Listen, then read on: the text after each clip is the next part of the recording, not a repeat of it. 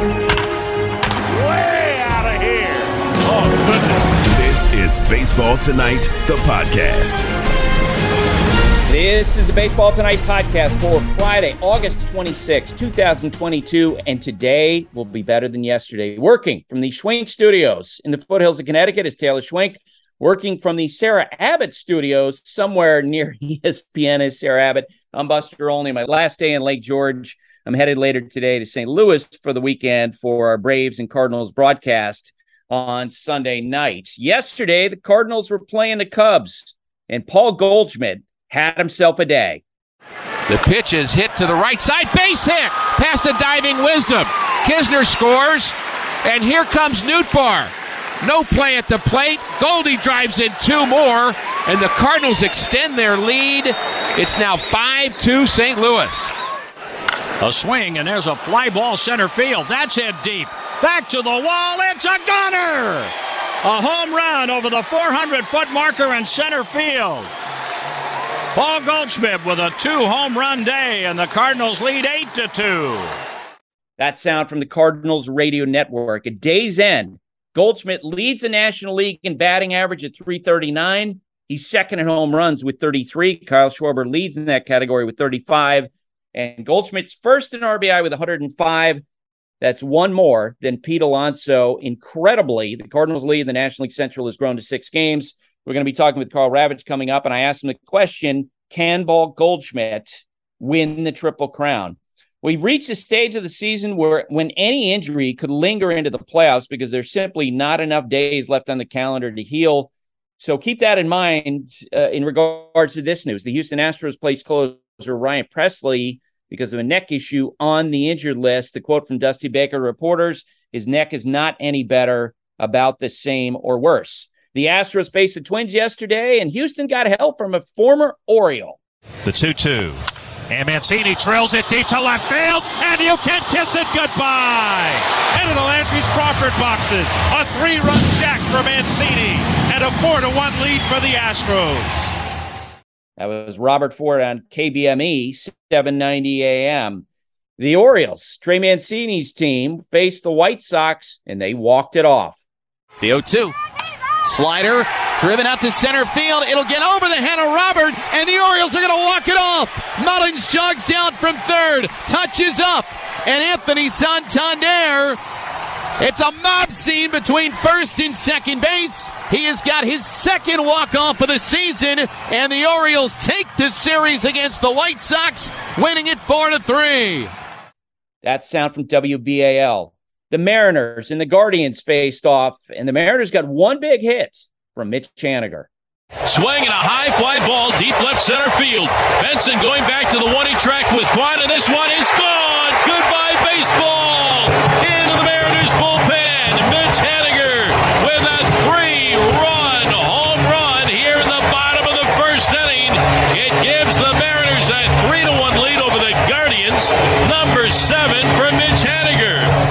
The final score there, 3-1 Seattle. That sound from Seattle Sports, 710 AM. Before the Yankees game against Oakland yesterday, they placed Nestor Cortez on the injured list with a groin injury. Going to be talking with Carl about how big of a deal this is. I personally think it's a big deal. During the course of the game, Giancarlo Stanton immediately manifested in his first game back from the injured list.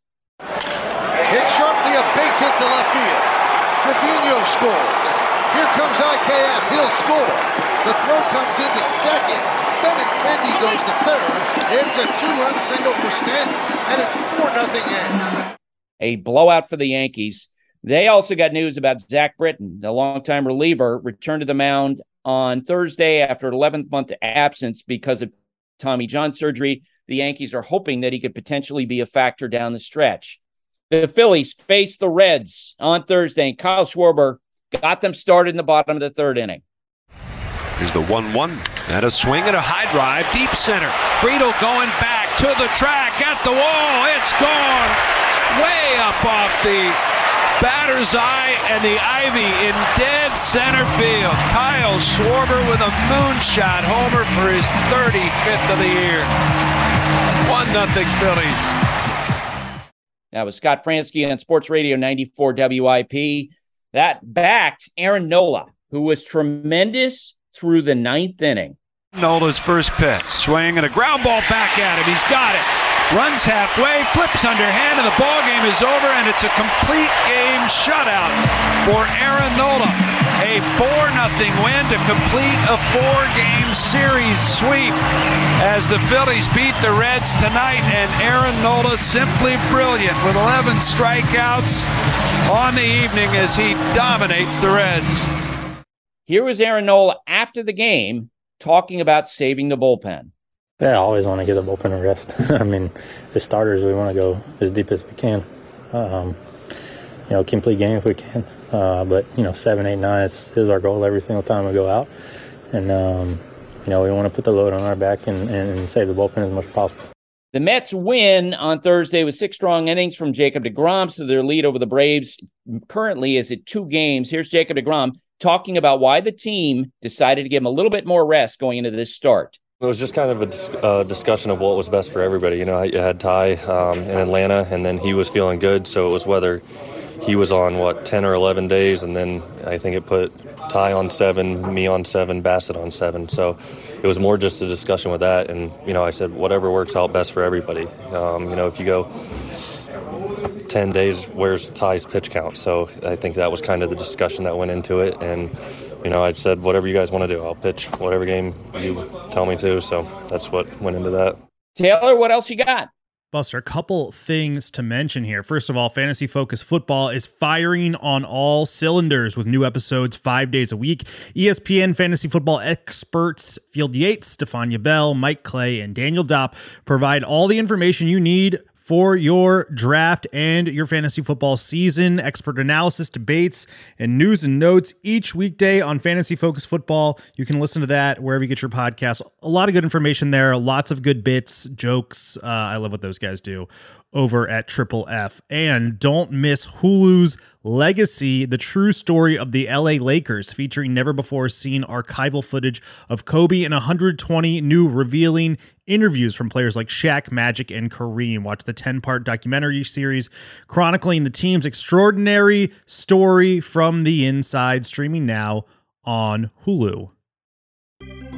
For the ones who get it done, Grainger offers high-quality supplies and solutions for every industry, as well as access to product specialists who have the knowledge and experience to answer your toughest questions. Plus, their commitment to being your safety partner can help you keep your facilities safe and your people safer. Call, click Grainger.com, or just stop by. Dogs are an important part of our lives, and keeping them protected is a top priority, especially against nasty parasites. That's why you got to check out NexGard Plus, Afoxolaner, Moxidectin, and Pyrantel chewable tablets. NexGard Plus chews provide one-and-done monthly protection that kills fleas and ticks, prevents heartworm disease. Plus, it treats and controls roundworms and hookworms. That's a whole lot of protection packed into a delicious beef-flavored soft chew designed to make monthly dosing easy and enjoyable. So the next time you're at the vet, ask about NexGard Plus Chews. They're the one-and-done monthly parasite protection you want for your dog. Used with caution in dogs with a history of seizures or neurological disorders. Dogs should be tested for existing heartworm infection prior to starting preventive. Jumping into the numbers. This is Hembo Knows on Baseball Tonight.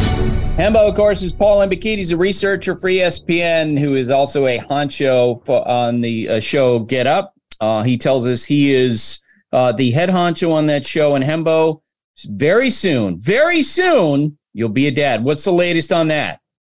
So, Buster, our break glass date is a week from yesterday. So Thursday, September 8th. Is the day that those two girls will come out. If they don't demand, they come out beforehand. I have been given a very hard time by some of my colleagues on Get Up for the fact that I, as a sports television producer, managed to find a way for my identical twin girls to be born the first day of the NFL season. So we're going to adjudicate at some point whether or not I have any culpability or responsibility in that. But I have now 13 days, 12 days and counting until I'm a full-time dad with one in both arms. And so I'm enjoying my 6 to 7 hours of sleep every night And my hope is I'll be watching a lot more West Coast baseball shortly.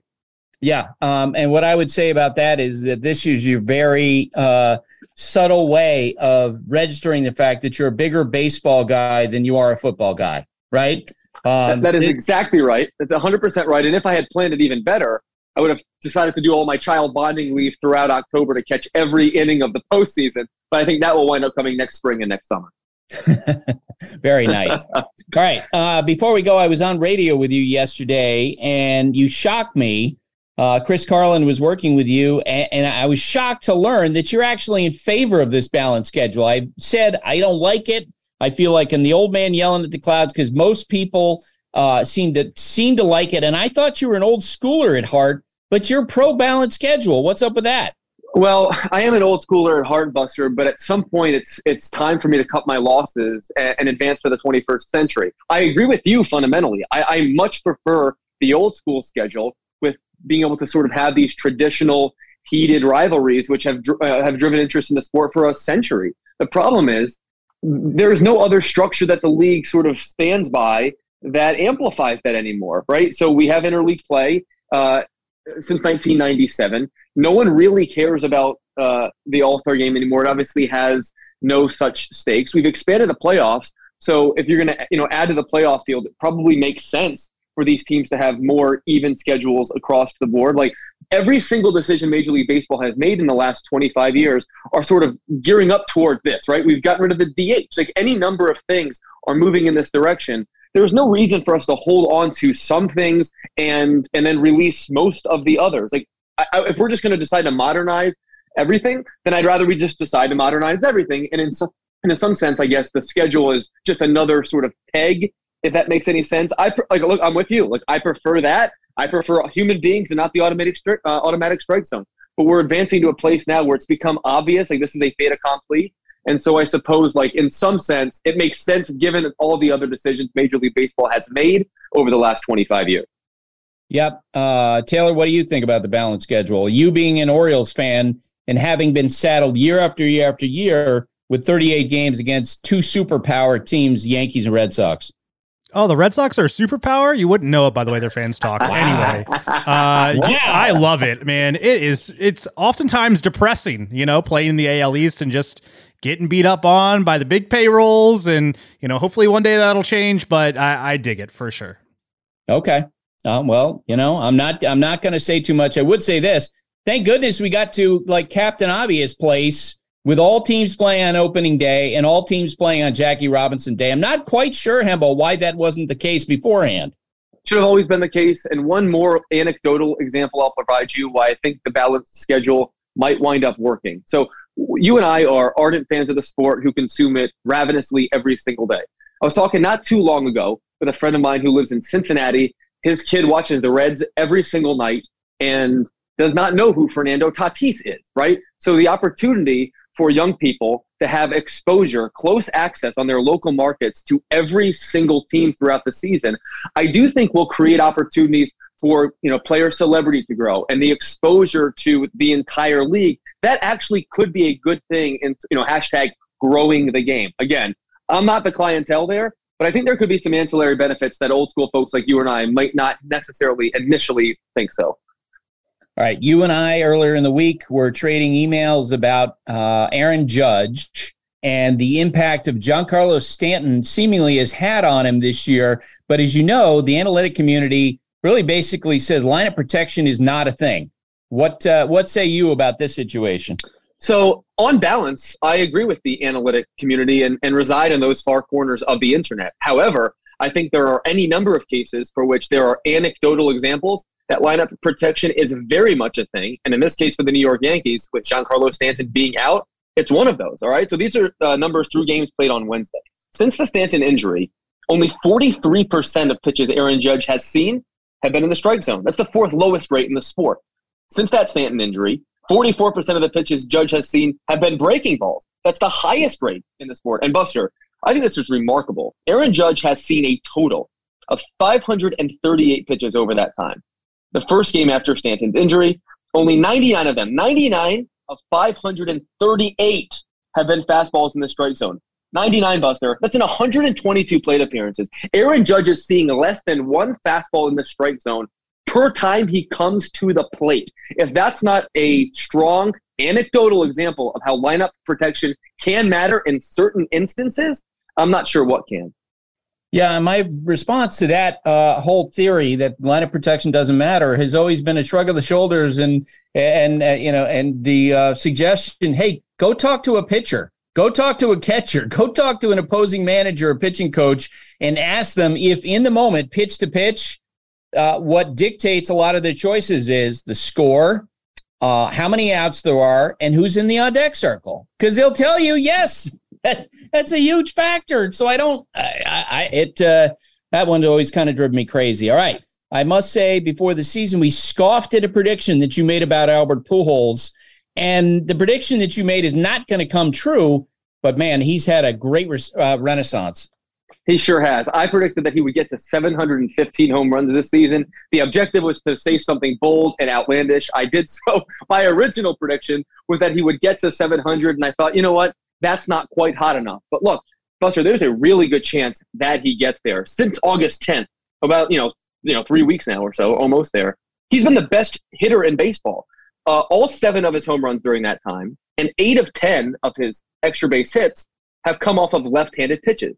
Buster, his slash line against lefties is 609, 640, 1565 in 25 plate appearances. Those are zip codes that I just read. All 10 of his extra base hits have come to his pull side. He is meeting the ball out front as well as he has in a decade, and he's incredibly locked in. Over that span, he's got 19 hits against 16 swings and misses. And against lefties, it's 14 hits against 7 swings and misses. Buster, it is not hyperbole to say that right now, the best matchup in baseball for any lineup on any team is Albert Pujols against a left-handed pitcher. Wow. I'm sure we'll be talking about that on Sunday Night Baseball this weekend. We, of course, have the Braves against the St. Louis Cardinals. And you say that the best pitcher on the planet is 39 years old. And that's Justin Verlander. That guy did not throw a single pitch last season, pitched only 1 game in 2020. But even so, I can confidently say he is the best pitcher on the planet right now. So at 39, he leads the majors in wins and win percentage and ERA and whip. Buster, this is a human being that had Tommy John on September 30th, 2020, less than 2 years ago. There have only been 2 pitchers that have won the Cy Young Award after Tommy John surgery. Eric Gagne did so 6 years after his surgery. Jacob DeGrom did so 8 years after his surgery. Justin Verlander is the best pitcher in baseball effectively while he is still rehabbing, okay? And it's not just this season. Going back to his full stint with the Astros, this guy's been unbelievable. He started 97 games for them since that trade. So for the purposes of this exercise, I'm going to round up. Taylor, you know I like to round up. I'm going to go to 100, all right? His whip over that span is 0.84, a 0.84 whip over his last 100 starts. That is the best run of base runner avoidance over any 100-start span in the history of the American League. That dates to 1901. Walter Johnson, otherwise known as the greatest pitcher of all time, previously held that record in a stretch from 1911 to 1914. Yeah, when the ball was still dead. And just for good measure, Justin Verlander's strikeout to walk over that time is 814 to 114, a 7-to-1 ratio. Pedro Martinez is the only American League pitcher to ever have a stretch that good. That was during his legendary span from 98 to 2000. Look, what Justin Verlander is doing is remarkable. It is even more remarkable when you consider his age and the fact that he just got cut less than 2 years ago. This is a guy having an historic season under just absolutely ridiculous circumstances. I'm not sure enough is being made of what a sort of a career renaissance Justin Verlander is enjoying right now. And not enough is being made of the fact that he's going to cash in big time when the season's over. He's got a mutual option for $25 million for 2023. It's an easy slam dunk choice that he'll leverage that into either another deal with the Astros or potentially go into free agency. So I want, in 30 seconds, tell me where you think he's going to wind up next year. He's going to wind up on a 3-year, $150 million contract to a massive market team. That's where it's going to be. I mean, give me the team. Okay, so top of head, my guess would be the New York Yankees, who I think if they do not win the World Series this year, and if Aaron Judge winds up signing elsewhere, the idea of pairing Justin Verlander with Garrett Cole once more would be really appetizing. And look, Max Scherzer got $43 million a year to go pitch for the Mets. To me, given how good Verlander's being, 50 is the number that I would be throwing out if I were his agent. And to me, the New York Yankees, so long as they don't win the World Series, will be the most desperate team to sign him.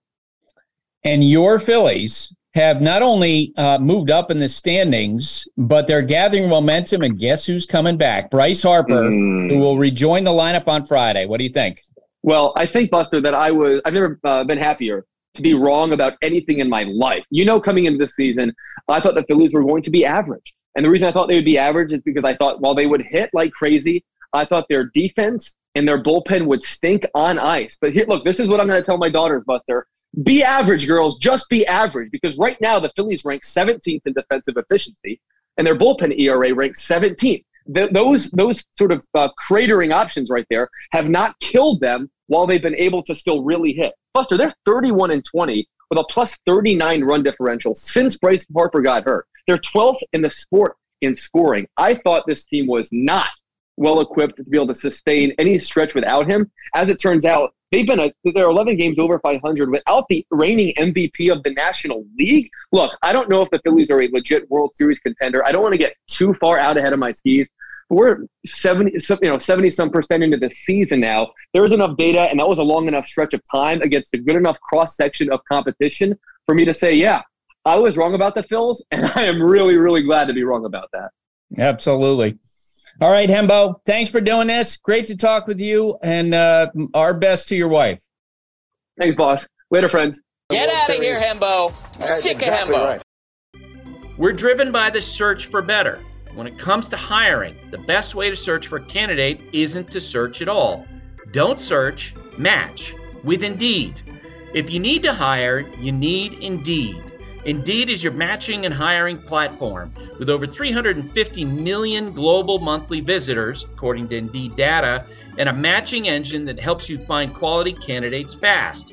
Ditch the busy work. Use Indeed for scheduling, screening, and messaging so you can connect with candidates faster. And Indeed doesn't just help you hire faster. 93% of employers agree Indeed delivers the highest quality matches compared to other job sites, according to a recent Indeed survey. Join more than 3.5 million businesses worldwide that use Indeed to hire great talent fast. And listeners of the show will get a $75 sponsored job credit to get your jobs more visibility at Indeed.com/Buster. Just go to Indeed.com/Buster right now and support our show by saying you heard about Indeed on this podcast. Indeed.com/Buster. Terms and conditions apply. Need to hire? You need Indeed.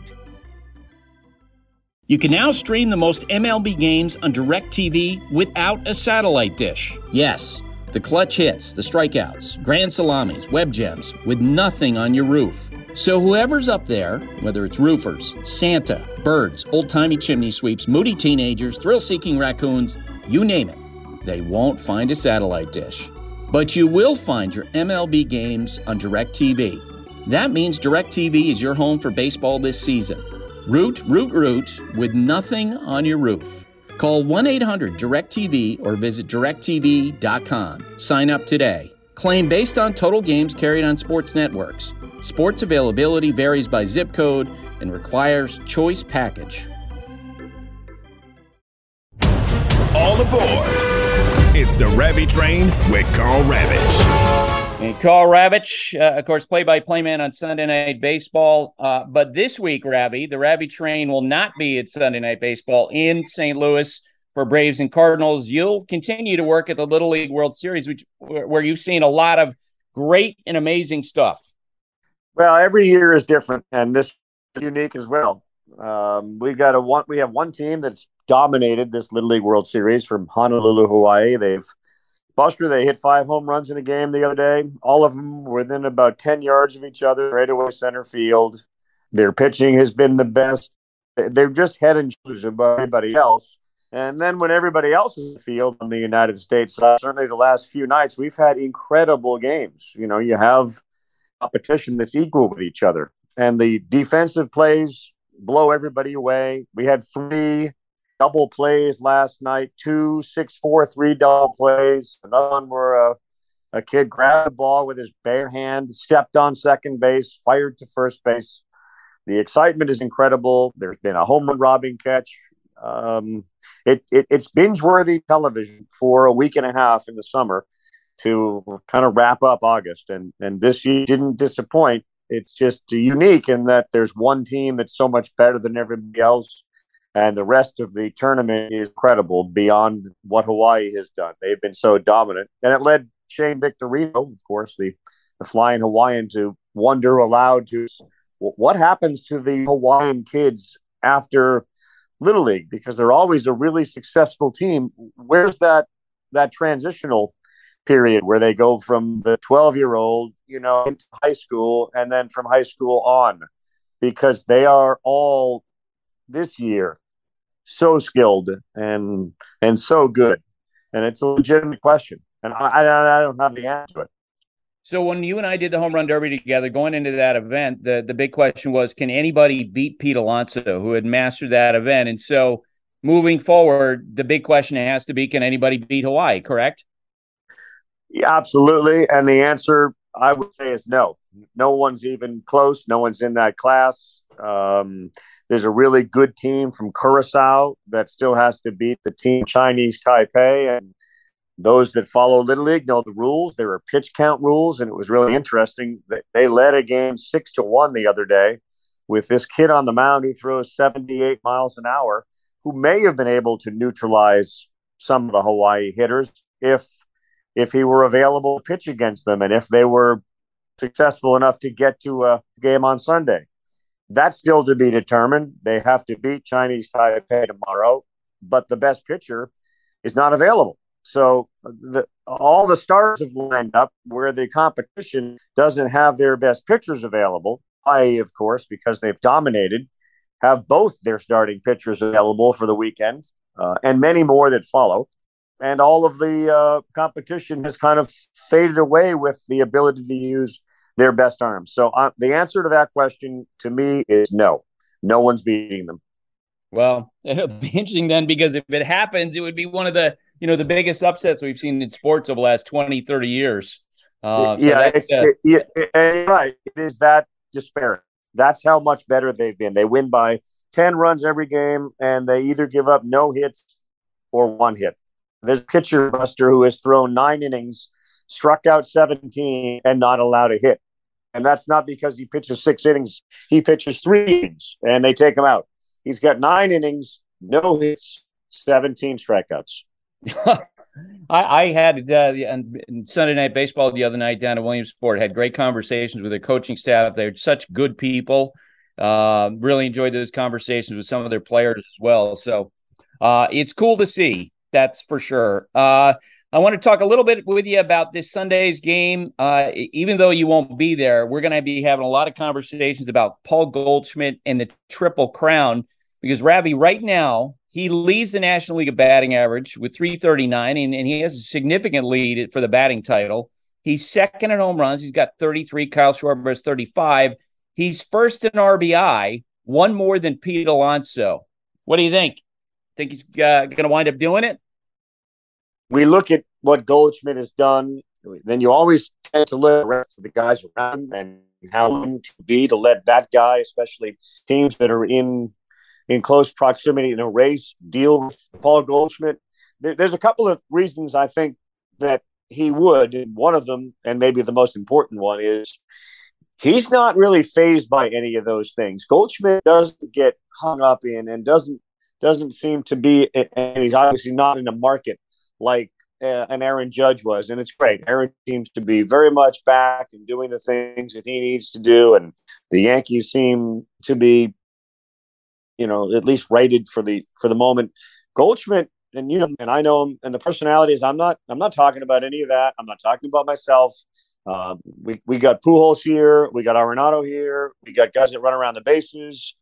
So I there's a lot of things about his personality that allow him to weather this.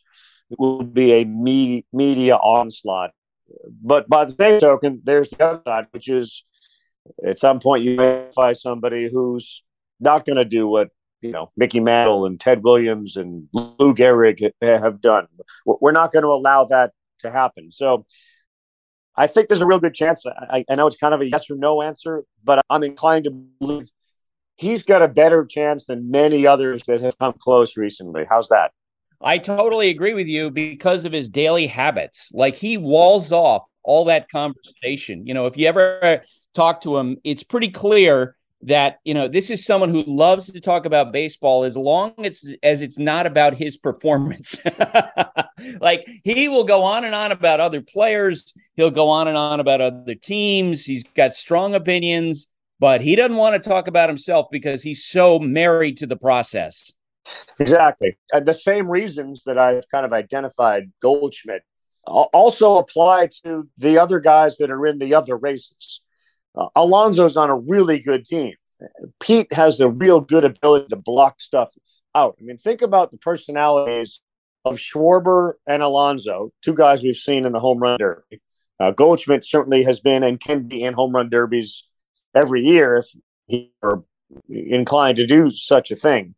And those two guys are on teams that have to win. One of them is getting a superstar back in Bryce Harper. So at some point, Schwarber becomes sort of like option 2 or 3 who we're not going to pitch to on the Philadelphia Phillies. So all three of the guys, I think, are obviously going to continue to do what they're doing, which may make it a little bit more challenging. But yes, Goldschmidt is the, and his teammates have said such. He is so reticent to talk about anything that he does. That's what I mean, though, about the media attention, because the questions are going to be about that, how he handles it and his ability to deflect, etc.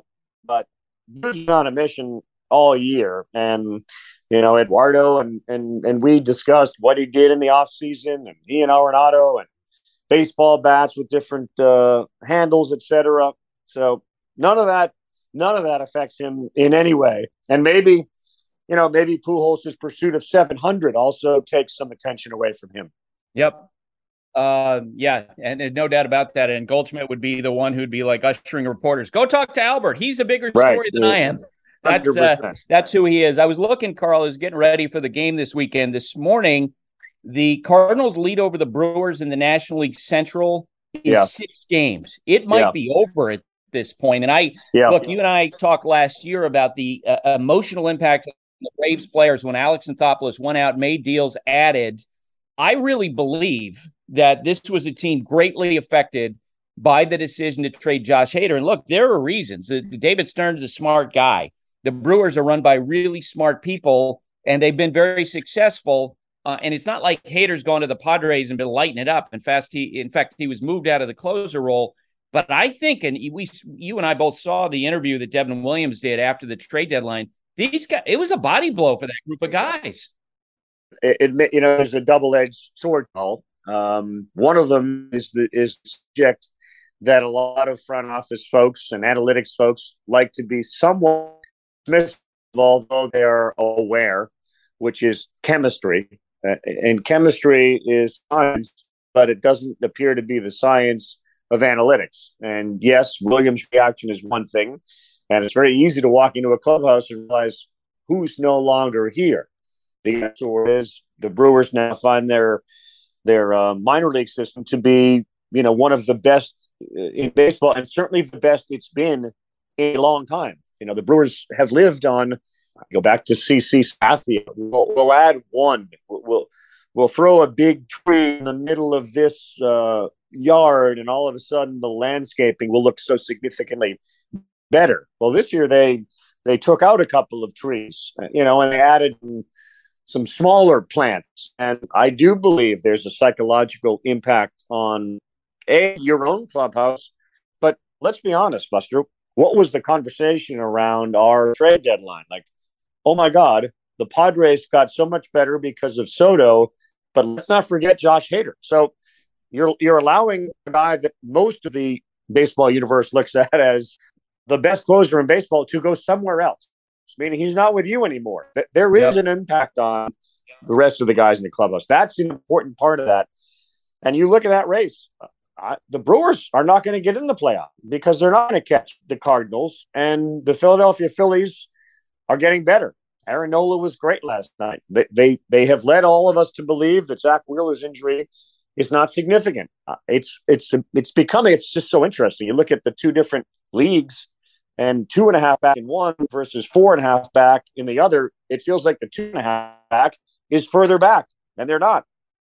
Yeah, and Bryce Harper comes back today, which will help the Phillies, help Kyle Schwarber, and that's going to have an impact. It's been amazing they've been able to weather his absence, because I know you and I talked about at that time whether or not they were dead or alive, which leads us into a segment known as Dead or Alive. And I want to start with the Boston Red Sox, a team that you and I have seen the last couple weeks. Last night, this is what happened against the Blue Jays in the top of the 10th inning. The pitch. Swinging a soft ground ball. Played at shortstop by Bogaerts. Coming home with the plate. At the plate, Biggio safe! Wow! On contact, Kevin Biggio breaks to the dish. Bogaerts with the throw is late. Plawecki had the tag down, but a handspur slide by Biggio has the Blue Jays in front 6-5.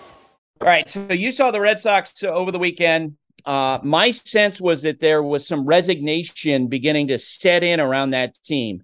You think they're dead or alive? I think they're dead.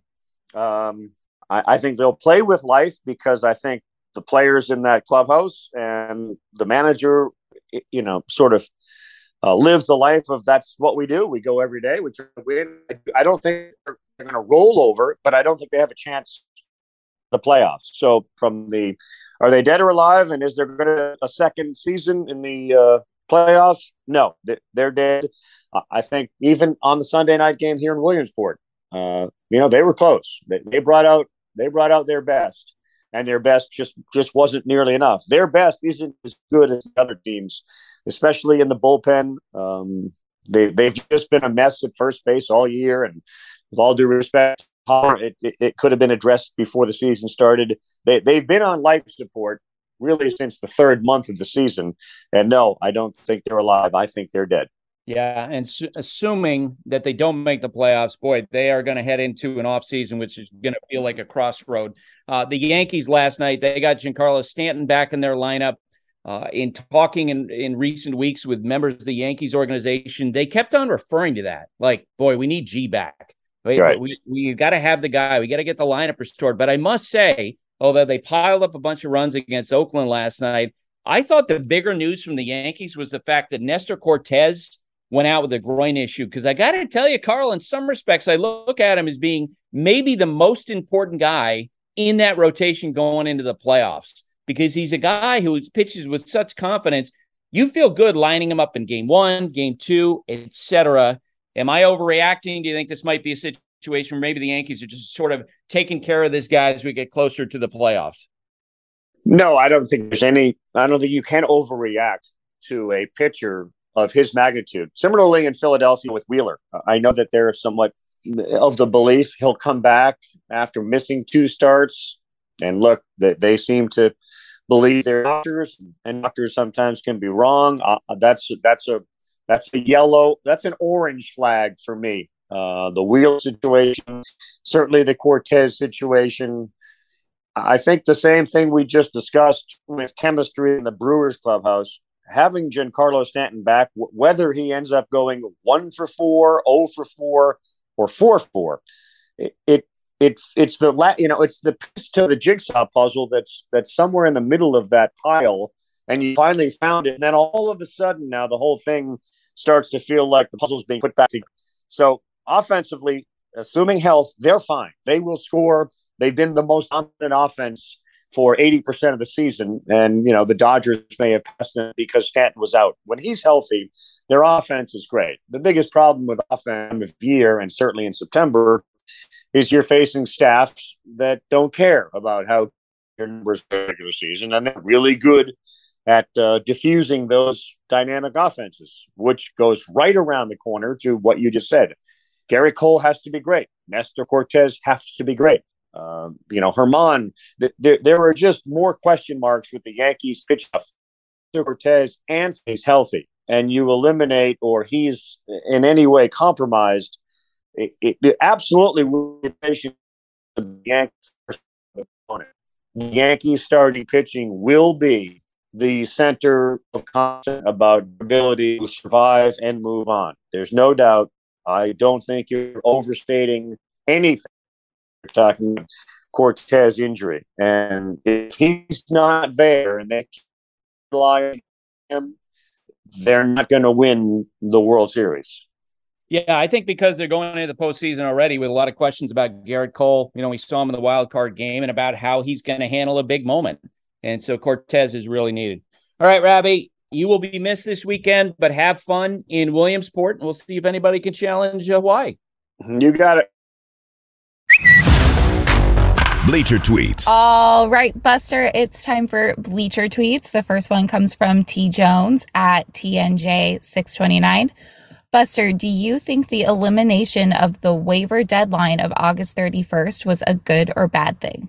I like it. I like the fact that the teams have to settle on what the rosters are going to be at the end of July, early in August. It never felt right to me that you'd see teams add, like 3-4 veteran players at the end of August. It felt like, the teams that had, higher payrolls had an even more significant advantage once we got to the waiver period, because there were a lot of small market, mid-market teams that wouldn't consider taking on those guys.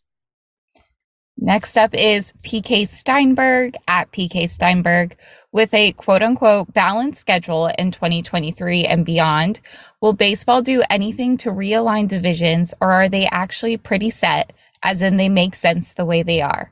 With 2 fewer in-division season, water down those races or make them more competitive? Yeah, PK, I think that the divisions will be balanced out when they add 2 more teams through expansion. And I do think that's going to happen in the next decade. And one of those teams will be from Nashville. That's all I'm going to say. That would be fun. Oh, yeah. Up next, we have Don Irving at Don Irving. Which team will be more successful with new ownership, the Nationals or Angels? Don Irvine, I'm going to bet on the Angels. It's been interesting since we got word about Artie Moreno, hearing from folks with other teams who are basically saying, boy, if the Angels have new ownership that's more aggressive and stays out of the way of a talented front office, that you could see the Angels quickly bounce back. I mentioned earlier in the week, if I was an advisor to the incoming owner, I'd say, do what it takes. You got to sign Shohei Ohtani to distinguish yourself from previous ownership. Be good to each other at the legend 22888 writes in, how close is the NL Cy Young Award race right now? Gonsolin has a lower ERA, RIP, and K9 than Alcantara.